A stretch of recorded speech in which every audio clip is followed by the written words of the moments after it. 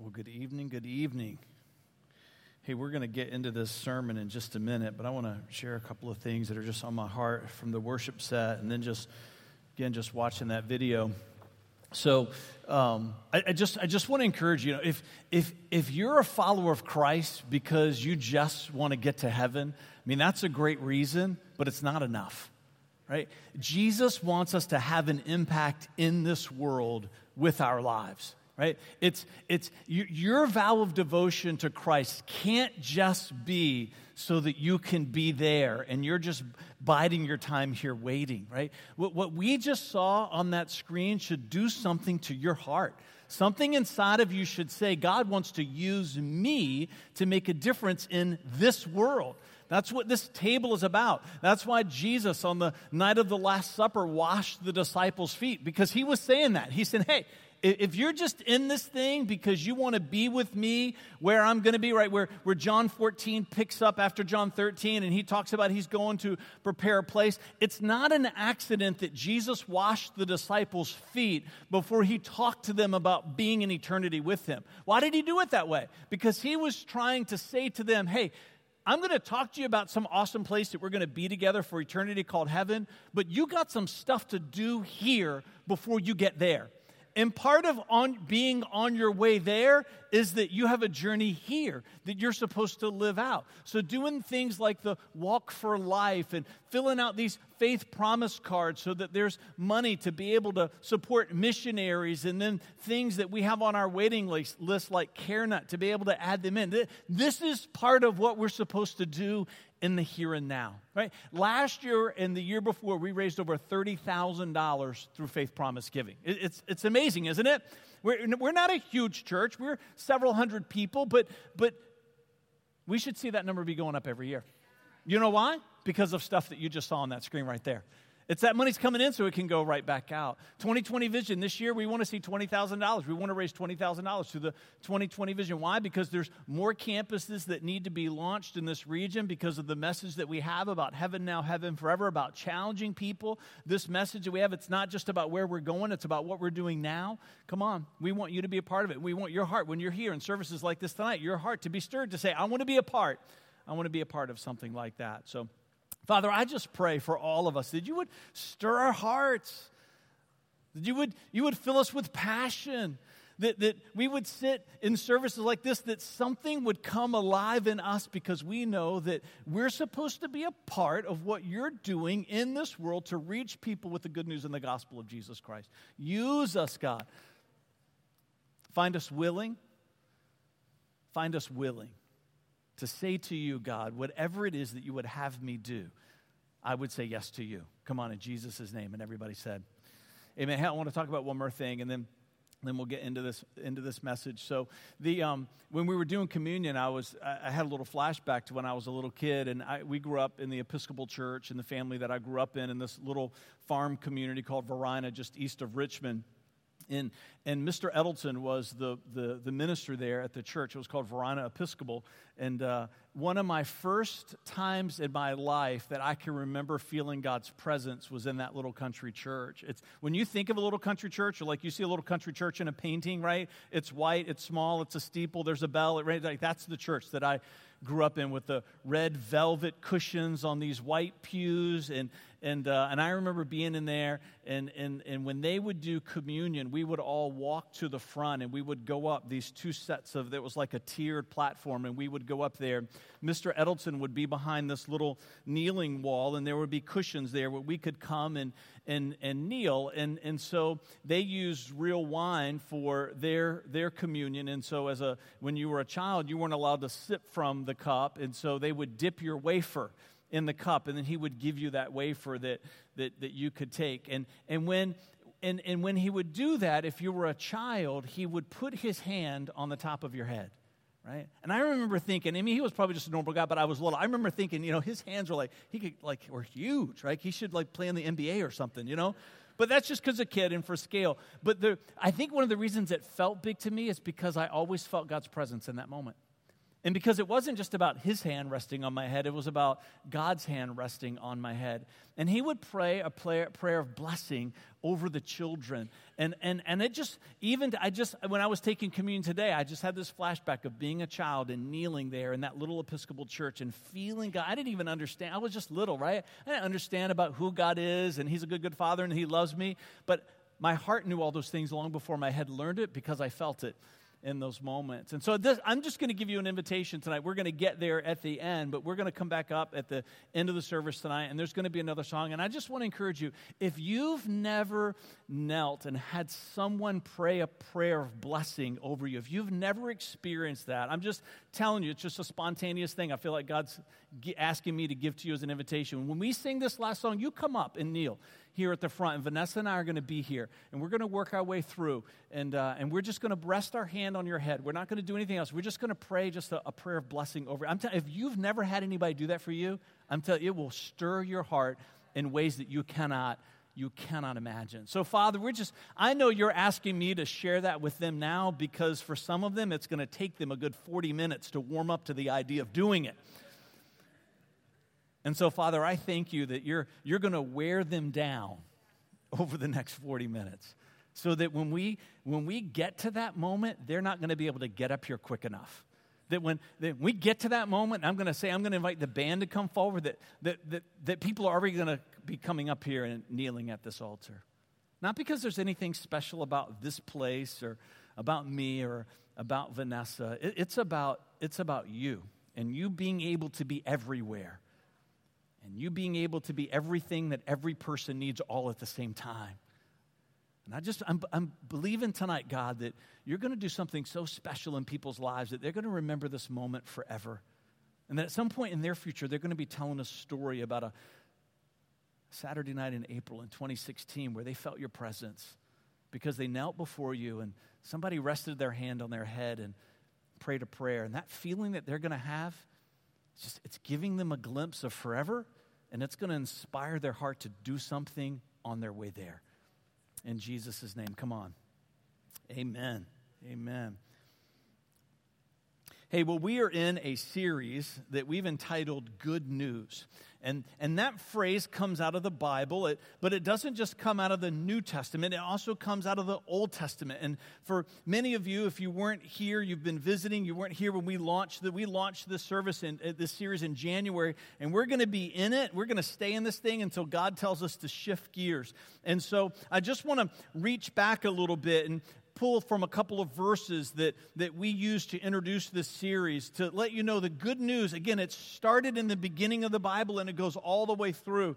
And Isaiah 52:7 says this, "How beautiful on the mountains are the feet of the messenger who brings good news." Paul reached to this verse when he wrote to the Church of Rome in Romans chapter 9. And it says the good news of peace and salvation, the news that God of Israel reigns.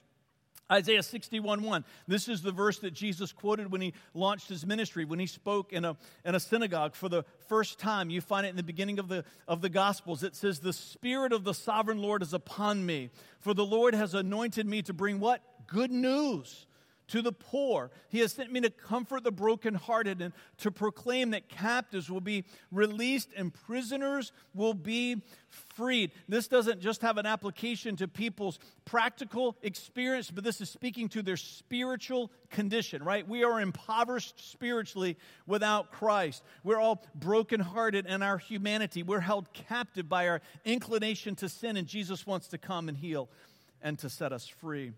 The Greek, the New Testament was originally written in Greek and Aramaic, and the Greek for good news is the Greek euangelion, which gives us the word evangelist, which means the one who brings good news. And euangelion became the Old English word Godspell, because God means good, spell means news, and then over time that word has evolved into the word that we know today called gospel, the good news. That's why Matthew, Mark, Luke, and John are called the four Gospels, because they are about the good news of Jesus Christ. That word good news or gospel appears 20 times just in those four books, and then 77 more times all the way through the book of Revelation. So it's such an important theme for us, which is in the Bible, which is why we're spending so much time in it. Listen to Acts 20:24. This is Luke writing. But my life is worth nothing to me. This is Luke writing about Paul. My life is worth nothing to me unless I use it for finishing the work assigned me by the Lord Jesus. Listen to what it says. The work of telling others the good news about the wonderful grace of God. Good news is for you because it's about your salvation, and then you have a responsibility to tell that good news to the world. I love in Revelation 14:6-7. We're not going to go there, but if you're following in YouVersion through that app, it's going to populate there for you. I like how in Revelation 14:6-7 it says that the good news is eternal. It's forever. It's one of the reasons why our vision statement as a church is heaven now, heaven forever. Salvation is not just for the future, it's for today. Eternal life is measured not just on the time continuum, but the depth continuum. So that's just a little bit of recap of this idea of good news. And so what we've been coming at it in different ways. But one of the things that we've been doing here at this campus, Williamsburg has been in this series. Suffolk's been doing a different series because that campus just planted in January. But this is part of our model, is that campus pastors are able to bring what God is speaking to them about a certain series. That's why we do live teaching and live worship at every campus. So no matter what campus you go to, you can get podcasts from the other two campuses. And so you have access to 3 messages every weekend. 3 today. Come on, it could be 5 in the future. Who knows how many more beyond that. Come on, praise the Lord. But one of the things we've been doing is we've been looking into the Old Testament and saying, where in the Old Testament has God given the world glimpses of what was going to come through Christ, right? Because when the Old Testament was written, when these people were experiencing what they were experiencing then, it was pointing to the future of the Messiah. Now, they didn't know it was going to be Jesus. We know that today. But one of the great things to do is to now go back and read the Old Testament through the filter of the New Testament. And so one of the things that I came upon was some notes that I had from the very first summer series that we did in 2008. We moved here in 2007 to be a part of City Life. And so for that very first summer, we knew we wanted to do a series for the whole summer. We were meeting back in Regal Cinema back then. It's about 100 or so people meeting in the movie theater. I remember going to Vanessa and saying, I think God's spoken to me about what our first summer series is going to be. So she was all excited about, what it was going to be. And I said, I'm going to do a series, and it's going to be on the minor prophets, and I'm going to call it The Minor Prophets They Still Speak. And she started laughing, right? Ha! And then she said, no, really, what's it going to be? What's the series going to be? I was like, no, that's it. I was like, come on, it's going to be good, right?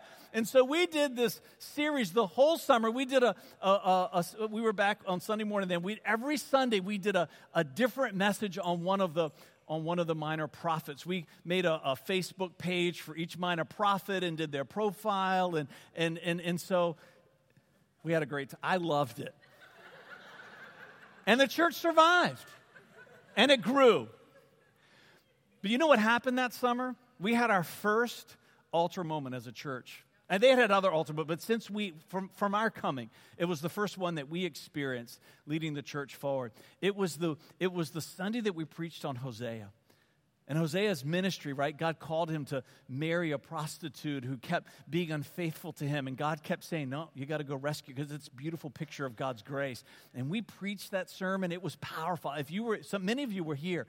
And in the movie theater, there's not really an altar area, right? Because it's made for movies, not for church. But people were all down at the front. They were all up the aisles. For people, they couldn't even get to the front because it was so crowded. People were just packed into those aisles. God moved in our church, and it was the first breakthrough altar moment, and it came through that message in the Minor Prophets. Why am I telling you that? Because all the Bible has been given to us by God with great intention. Even the parts that frustrate you when you read them, you've got to remind yourself, hey, there's something in here that God wants me to see. And you've got to be willing to put the time in to dig a little bit. And so the book of Amos, in this book, there are 8 prophecies. there are 3 sermons, there are 5 visions, and there are 5 promises. Maybe when we get to the minor prophets, as we're reading through the Bible, the blog that I write, maybe I'll do a background for each of the minor prophets so that might help you connect as you're reading through them. So 8 prophecies, 3 sermons, 5 vision, and 5 promises. They're called the minor prophets not because they were insignificant, because their writings were smaller than the major prophets like Isaiah and Daniel, right? Their books were larger, so that's why they're called major. It's about the length of their writings, and then Amos is one of the minor prophets. So I want to just take a look at one of the visions, or a part of the vision that Amos had. It's in the 9th chapter, and beginning in verse 1. Now listen to what Amos writes. This is one of his visions. It's one of his 5. Then I saw a vision of the Lord standing beside the altar.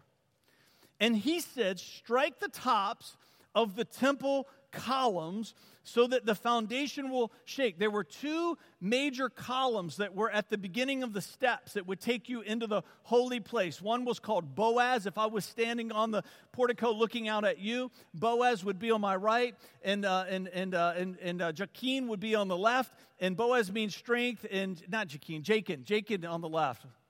I'm thinking of Joaquin Phoenix, right? He's throwing me off a little bit.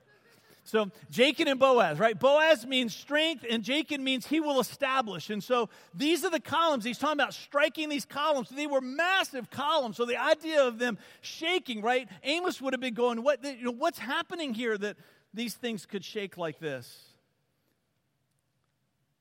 Bring down the roof on the heads of the people below. I will kill with the sword those who survive. No one will escape. This is our verse for the kids in kids' church tonight. No, I'm just kidding. Right? There's some violent parts to the Bible when you're reading it. We like the stories where Jesus has let the children, let them come and sit on my. That's part of who God is. This is part of who God is. Because sin is ugly to God. And what's powerful about this vision, which is one of the reasons why we say don't read through the Bible too quick, because you're going to miss stuff that God's put in there for us. What's powerful about this vision is where God is standing. And because he's standing in a certain place, it means that he's gotten up and moved from the place where you and I are desperate for him to remain. See, when you look at the temple, let's say from a bird's eye view, in the Old Testament temple, Solomon's temple, you've got the holiest of holies, which is this inner room. The Ark of the Covenant is there, right? And then there's this big curtain that separates it, and the high priest can only go in there once a year, just once a year. And you come out of that, and then you come into a long corridor that's rectangular in shape. It's called the holy place, and that's where the altar of incense is, and the shewbread is there, and the oil lamps are there, and then only priests are allowed in here, certain priests to do certain types of activities. Then you come out of the holy place, and then that's where you come onto these steps, and there's where Boaz and Jachin are, these 2 big columns. And you come down the steps, and then there's this big basin, and then there's a big altar where the sacrifices are performed. If God is out here by the altar, guess where he's not? In here. I don't know if you ever heard your mother or father say to you when you're little, I heard it a lot, oh, don't make me get up and come over there. Anybody heard that? How many of you said this to your children in the last week, right? Oh, yeah, come on. Some people are raising both hands, right? Don't make me get up and come over there. When did you tend to hear that? When you were doing something? Yeah. You never heard your parents say that when you did something good? Is when you're misbehaving, they would, right? Do not make. God was saying to Israel, oh, you're going to make me get up and come over there. Because if he's not in the holiest of holies and he's out where the altar is, the altar represents a place of judgment. The holiest of holies represents his mercy. And the reason why in this vision he's gotten up from where he usually is and has come down to the altar is because the Israelites have forsaken God. In fact, not only have they begun to worship other gods, they have begun to forsake the responsibility and the sacrifices that they're supposed to perform at the altar. The sacrifices are at the altar are important because in God's spiritual economy, there has to be a price that's paid for sin. That's why these sacrifices had to be performed. And so when the sacrifices are being performed, the judgment of God is transferred to these creatures that are giving their life for the sake of the people, that makes his mercy possible. All of that is pointing to who? To Jesus. All of that is God telling a story that we need to understand. All right, Exodus 37. We're building something here. Come on, building something. Exodus 37, 6 through 9. In the holiest of holies, there wasn't much in there, but the most important thing that was in there, beside God's presence, was the Ark of the Covenant, right? It's the same thing that you saw in Raiders of the Lost Ark. No, I'm just kidding. Then he made the ark's cover. I'm reading out of the New Living Translation. Then I'm going to read out of the New American Standard. If you were at CYP at our house last night, right? Amy was setting me up last night. She didn't even know it. You got to read out of multiple translations, right? She taught us that because different translations render it different ways. I want to read out of the New Living, then we're going to switch over to the New American Standard. Then he made the ark's cover what's called the place of atonement. So the cover of the Ark of the Covenant had two names. One was the place of atonement, and one was the mercy seat. The place of atonement, we're going to talk about why that is. The place of atonement, it's from pure gold. It was 45 inches long and 25 inches wide. And he made two cherubim, which are like angels, right? Two cherubim from hammered gold, and he placed them on the two ends of the atonement cover. So you have this box, right? There's a gold top that drops down on it, right? It's the cover. And on this side, there's an angel, and on this side, there's an angel. He molded the cherubim on each end of the atonement cover, making it all one piece of gold. The cherubim faced each other and looked down on the atonement cover with their wings spread above it. They protected it. But that's why you can't just stop at the New Living Translation, because that's a poor translation, because they weren't protecting it. I mean, listen to the New American Standard. I'm going to read it all again. Verse 6, Exodus 37. Oh, come on, this is good.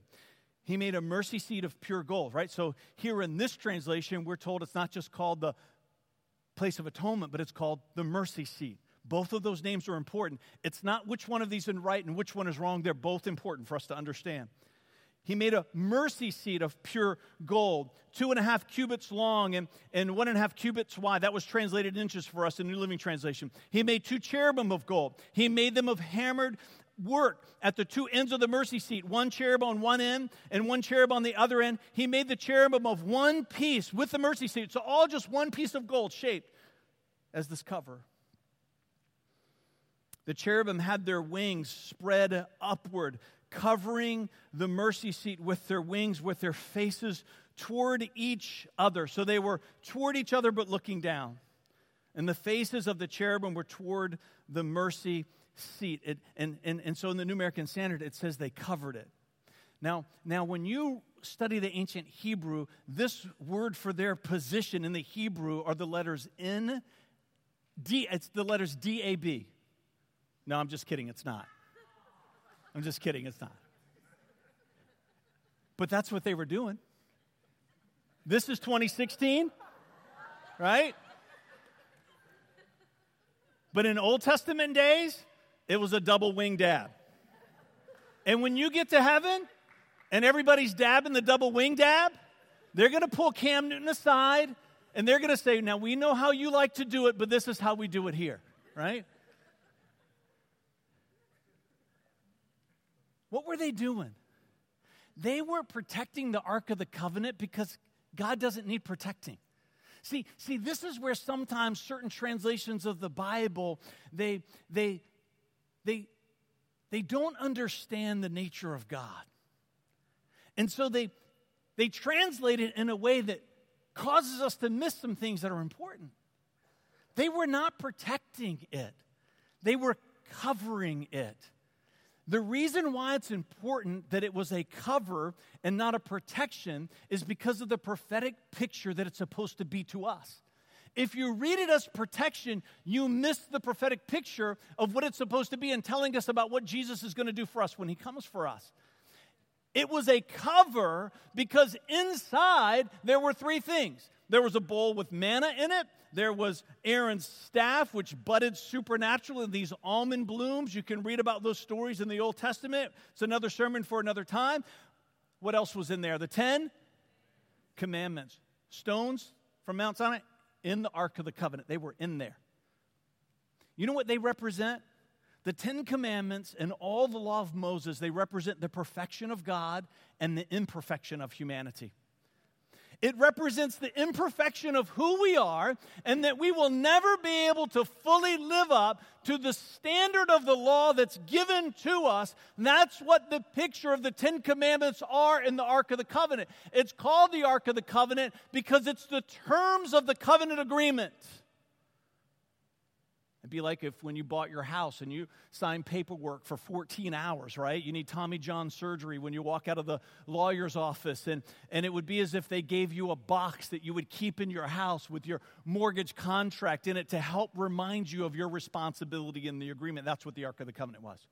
It's called the Ark of the Covenant because it was to remind them of the agreement, the covenant agreement that they had entered into with each other. The problem with this covenant agreement was that it was going to be impossible to keep. You see, it's called the mercy seat. It's a cover, and now I'm not making this up. This is true. The Hebrew word for cover is the same word for seat. It's the same word. So that's where this term mercy seat has evolved from over time, because in the Hebrew it is called a cover, but it's a prophetic picture of a mercy seat because God is there because He's covering our sin. It's called a mercy seat because He knows you're never going to be able to fulfill it. And so He sits there as a picture of hiding our sin because we will never be able to live up to His standard. And He stays here because of the activity that's happening out there. He's able to stay on the seat of mercy because the activity at the altar is one of sacrifice where judgment comes. It's called the place of atonement. If you've been tracking with us in our series, atonement is a fancy word for I am at one with God. It's called the place of atonement because it's the way that the Israelites were able to have a relationship with God. Not because they deserved it, it's just the opposite. Not because they lived up to the standard, just the opposite. God made a way for them to be at one with Him through the system of sacrifice. He was able to be merciful to their imperfection because of the activity at the altar. John 3:16, for God so loved the world that He gave His only begotten Son, that whosoever believeth in Him should not perish, but have everlasting life. When Jesus died on the cross 2,000 years ago, right, this weekend after Easter, right? Just after Easter, the people began to understand what God had been talking about in the Old Testament for centuries. Jesus is the activity at the altar once and for all people, for all time. So God never has to get up from the mercy seat ever again. He can stay there because of what Jesus did here. And when you embrace what Jesus did for you on the cross, on the altar of His death, then you become a candidate to receive the mercy that flows from the place of atonement. It's why when Jesus died, a lot of crazy stuff happened. It says that cemeteries had earthquakes and people came to life. And that curtain that separated the holiest of holies from the holy place was torn from top to bottom. Not so God could get up and come out here and remind us of how bad we are, but so that we could get up from how bad we are and to go be in His presence in a way that only one person in all the world could do once a year before that. The activity of Jesus at the altar gave us access to the presence of God and His mercy. Now, we like mercy. Anybody else here like mercy other than me?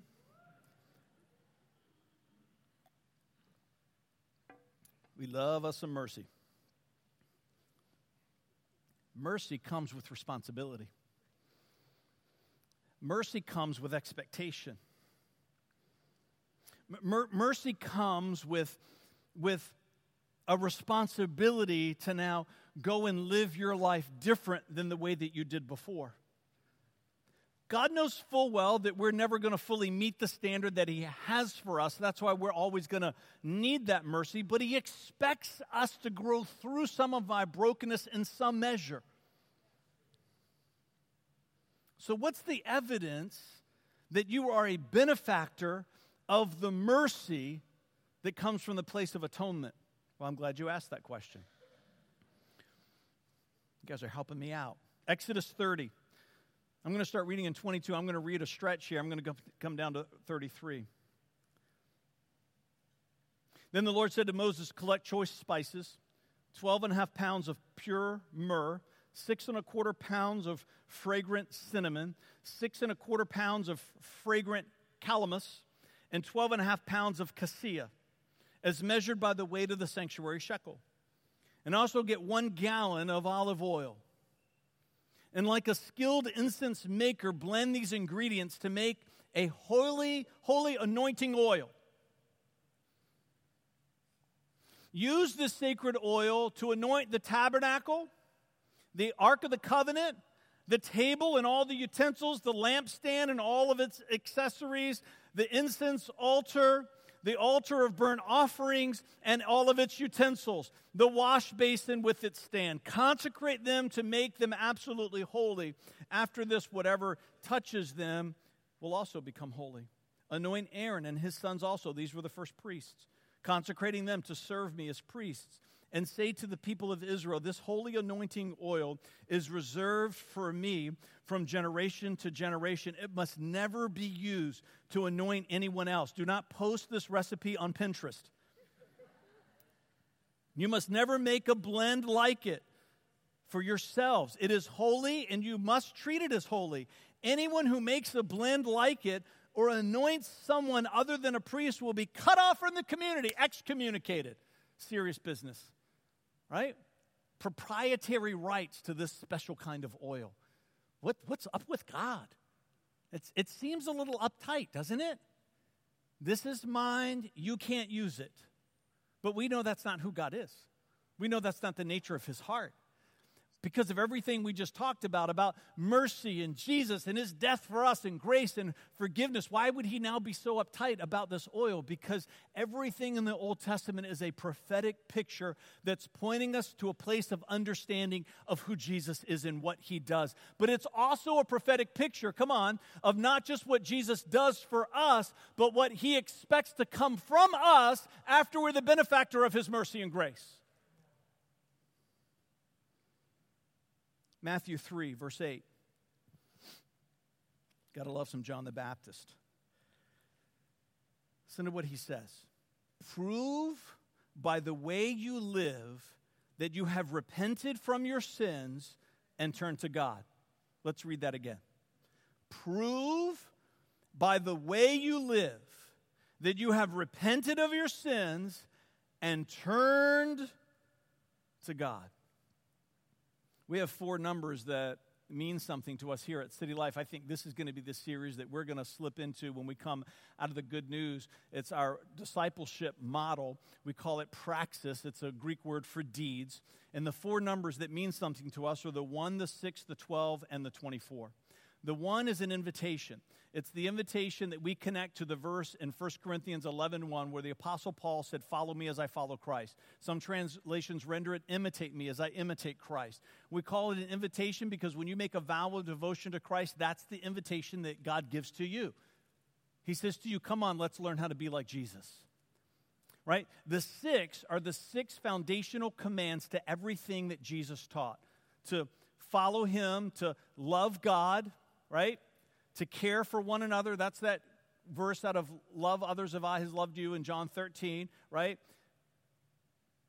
Be perfect, go everywhere, be filled with the Spirit. 6 commands. if you're going to embrace this invitation to become like Christ, you've got to begin to obey these 6 commands that he's given to you. How do you obey them? You obey them through the 12 pathways, the 1, the 6, and the 12. 12 pathways are spiritual disciplines. It's reading the Bible. It's gathering. It's service. There's 12 of them that are on our website. When I walk in the 12, I obey the 6, and when I obey the 6, I am accepting the 1. What are the 24? Let me read you this list.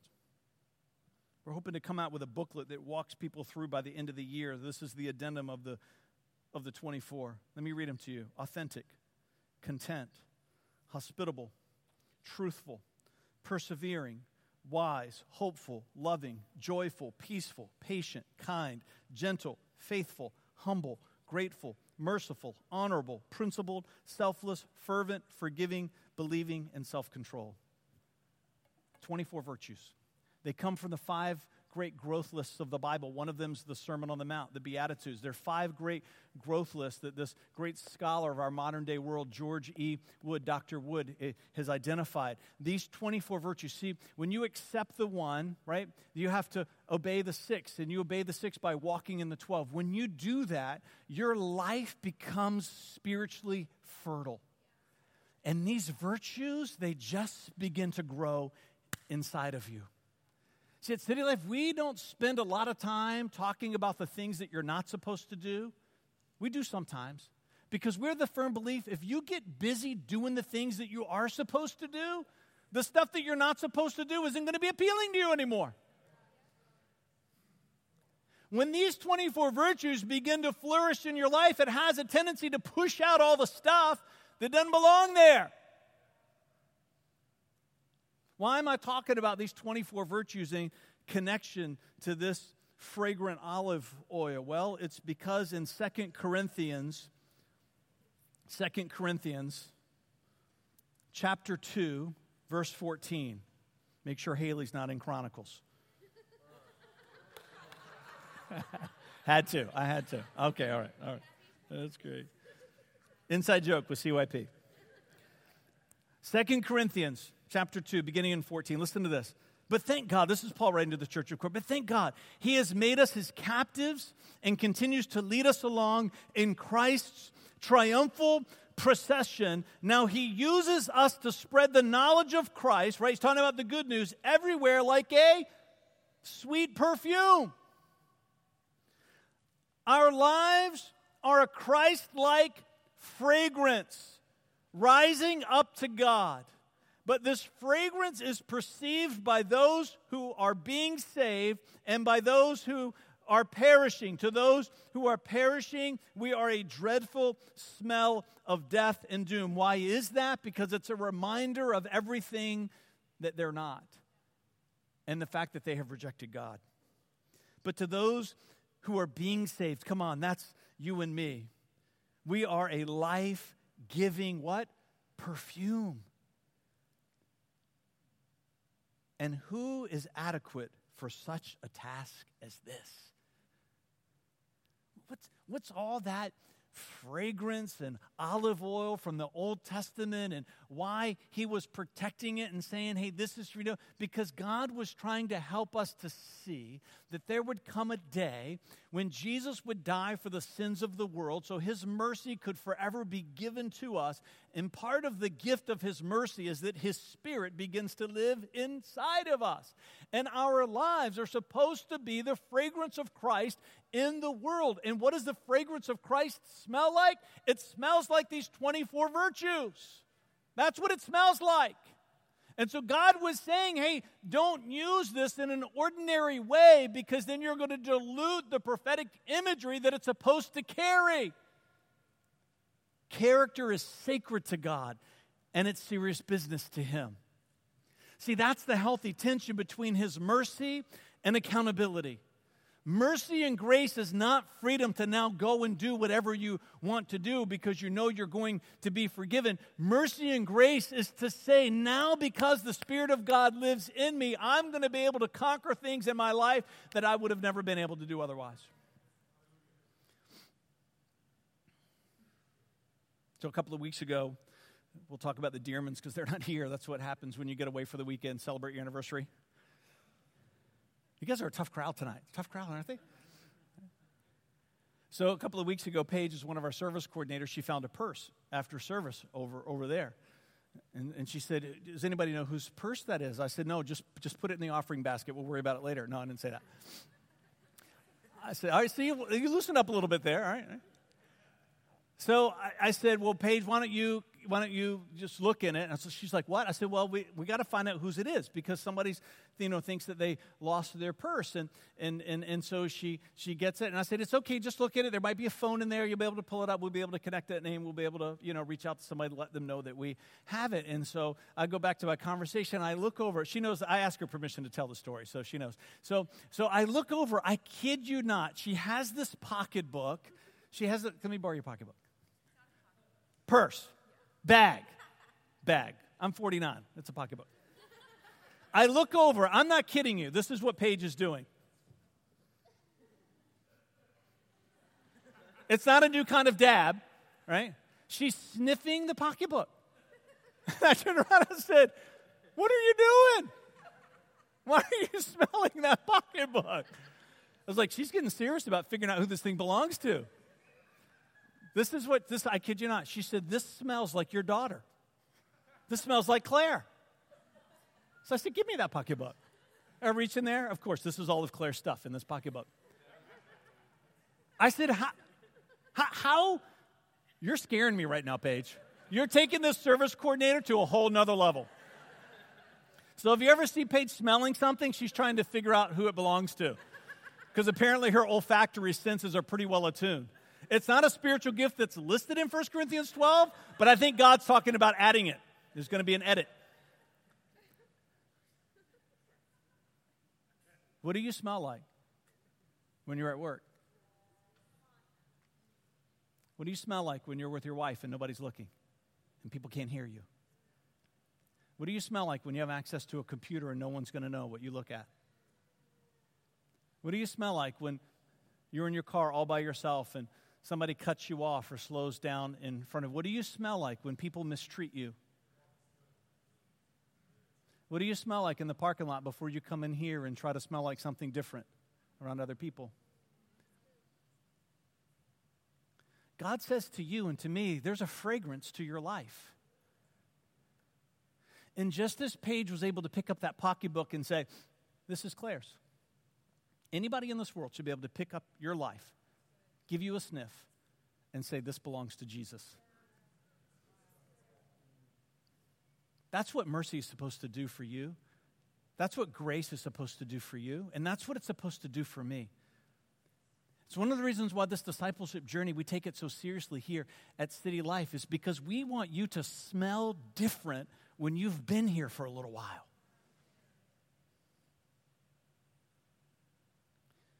This table says to you, and it says to me, get busy doing what you're supposed to do in this life. And when you begin to develop this character that God wants to put inside of you, when you get out there and start doing the stuff that you're supposed to do, you're going to see an impact that you never thought was possible because of who Jesus Christ is in you.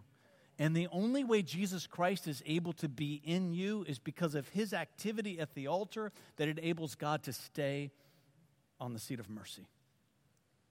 I'm going to invite the worship team to come back up.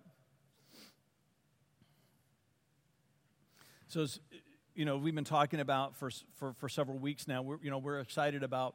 We've been here in this building since 2008, and the door that God has opened up for us to move. We do our offices and all of our small groups, Bible studies, leaders meetings. All of that happens at North Riverside Baptist Church. The only thing that happens here is this Saturday service and our midweek Wednesday service for youth, and all of that's going over there. And there's a massive renovation project that's going to begin next week there. It's going to be amazing. And we're doing our first weekend service there. If the schedule cooperates with us on Mother's Day weekend, it's going to be a great celebration for our church. And so as we were leading up to that vote, because North Riverside Baptist Church had to vote as a congregation as to whether or not they were going to invite us to come. And so I went on a 15-day fast leading up to that vote. And so on Tuesday night, March 8th, I do the opening prayer at the city council meeting probably a couple of times a year. And so this was one of my scheduled nights to open with prayer. And as I'm heading downtown that Tuesday night, I'm stopped at a stop sign, and there's a person on the corner on their phone, and they're like pointing at my front tire. Right? So I'm downtown in Newport News. It's late at night. I'm like cracking my window like this much, right? He's like, "You need air in your tire." I was like, "All right, thanks." He said, No, you need air right now. So as I drove away, I could hear that squishy noise, right, of a tire. A tire makes a really unique sound right before you're about ready to ride on your rim. Like my car's making that noise, right? So I'm all dressed up in my coat and tie because I'm trying to look the part for the city council meeting, right? I can't show up and pray like this. Well, maybe I should, right? One week. This is how we do it at City Life. It's okay. And so I get into the parking lot and say, you know what, I'm just going to worry about it later. I'm not going to think about that right now. The car's going to be out here when I'm done. So I go in, I do the prayer, and I come back out, and thinking, I could call AAA because we have AAA. But if I called AAA, my father, who passed away a little over a year ago, he would come down out of heaven and smack me right across the face, right? He'd be like, "Boy, I didn't teach you how to change a tire so you can call AAA. That's for your wife. It's not for you." Oh, I could hear him saying it, right? I'm laughing. So, I'm changing this tire. So I take my jacket off and my tie and roll my sleeves up and get out there. Of course, the jack looks like something that came out of Toys R Us, from my little sob. And so I'm cranking this thing up and cranking. And all of a sudden, I'm starting to break a little bit of a sweat. Getting a little lightheaded. Like, what's my problem? I'm not that out of shape. So then I get to the lug nuts. I think the guys at the shop turn that impact wrench on 50 if there's a 50, right? Get it right on there, good. I'm in the parking lot standing on the wrench, right, with my hands on top of my car trying to break these lug nuts loose. And I'm thinking to myself, I'm going to faint. People are going to come out of the city council meeting. I'm going to be laying in the parking lot, passed out, bleeding from where I hit my head, and they're going to go, "Isn't that the pastor that just prayed for us?" It'll be the parable of the Good Samaritan all over again, right? They'll be stepping over me. And then I had this revelation. I have not eaten food for about 7 days. Of course I feel like I'm going to faint. My body is saying to me, "Bro, if you're not going to feed us, that's one thing. But don't be changing a tire, right? Don't be trying to change a tire when you're not eating any food." So I'm laughing. So I just slowed down a little bit and took my time, got the tire changed, and was on my way. And I was driving away. I didn't know when I was going to use it, but as I was praying this week, I felt like I could use it tonight. I thought about this moment right here. See, there's times in our lives where we make a decision about whether or not we're physically strong enough to do something, right? Can I do it or can I not do it? And we hang in the balance there. When it comes to your salvation, when it comes to everything that we talked about tonight, I don't care how strong you are, how fit you are, how much weight you can lift, how far you can run before you break a sweat. You are not capable of fixing your own life. You cannot do it. No matter how determined you are, no matter how stubborn you are, no matter how tenacious you are, you cannot change your own flat tire of your spirituality. You were born broken. I was born broken, and we're desperate for God's mercy that only He can give, that can only come through Jesus Christ. That's it. Through Him and Him alone. So I'm going to invite you to bow your heads right now. I just want to create a moment of privacy for people. Let's just create a moment of privacy. Then we're going to do this song, and then if you want to come forward, I'm going to talk about that in just a minute. If you're here tonight and you would say to me, "Fred, I'm not going to do anything else but ask you to raise your hand in a minute, and then we're going to pray a prayer together. And then everything else you do after that's up to you." But if you're here tonight and you would say, "Fred, when I look through the story of my life, I cannot find a moment in time where I made a vow of devotion to Christ." If you look through the story of your life and you would say, "I cannot find a moment where I said to God, I know that I cannot fix myself. Jesus, I need you to help me." And that in that moment, you made a promise to him. You accepted his grace and you made a promise to live for him. We call it a vow of devotion because I think people understand the seriousness of a vow, and that's what it's about. So if you can't find a moment in time in your life where you prayed a vow of devotion to Christ, I'm just going to ask you to slip your hand up where you are. Just slip it up. Just between you and God. That's why we create this moment of privacy. If you're here tonight and you say, I can't find that moment in time, or I made a vow of devotion to Christ, just slip your hand up. Just where you're seated.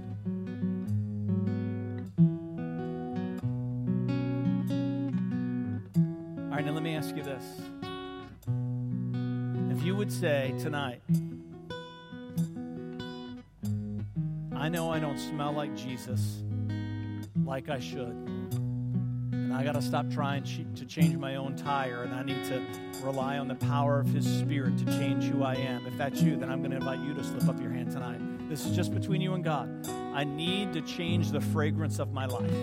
Just between you and God. Just between you and him. Father, you see the hands that are up tonight, and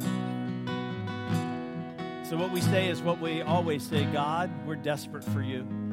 For the power of your Spirit to be at work in us that's only made possible, Jesus, because of your death on the cross, because of your activity at the altar that keeps God on the seat of mercy. Let that mercy flow to every one of these people that has their hand up tonight. Let it flow.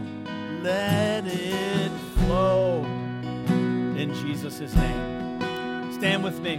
We're going to sing this song. I'm serious. If you're here tonight, you've never had anybody pray a prayer of blessing, or maybe you have, and you're saying, I just want someone to do it again. And we're just going to sing this song one time through.